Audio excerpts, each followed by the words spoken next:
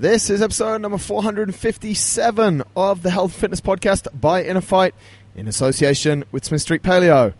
If you're not on a meal plan, give them a shout, hello@smithstreetpaleo.com, or go and check them out, smithstreetpaleo.com. Loads of different options for all your needs and to save you a whole bunch of time.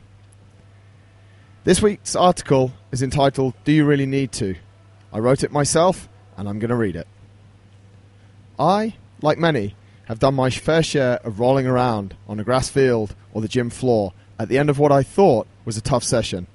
But in reflection, did I really need to? Scientifically, it is totally counterintuitive. It does not help recovery in the slightest, rather the opposite. So why do we do it? I have 3 lines of thought here.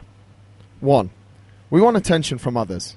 We want them to know we are there, know we are tired, know we've trained hard, even though we may not have.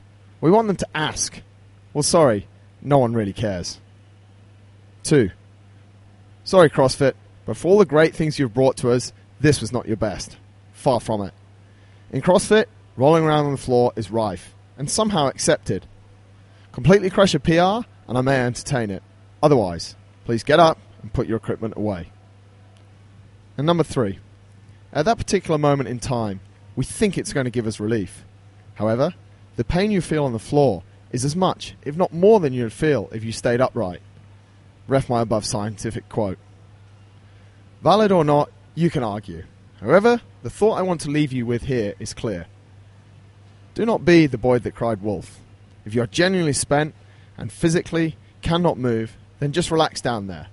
But hey, what if when you are down there on the floor, screaming and wailing around, I told you that if you walk 5 meters to the door, there's $1 million waiting for you. I'm pretty sure you'd have the energy and get up real quick.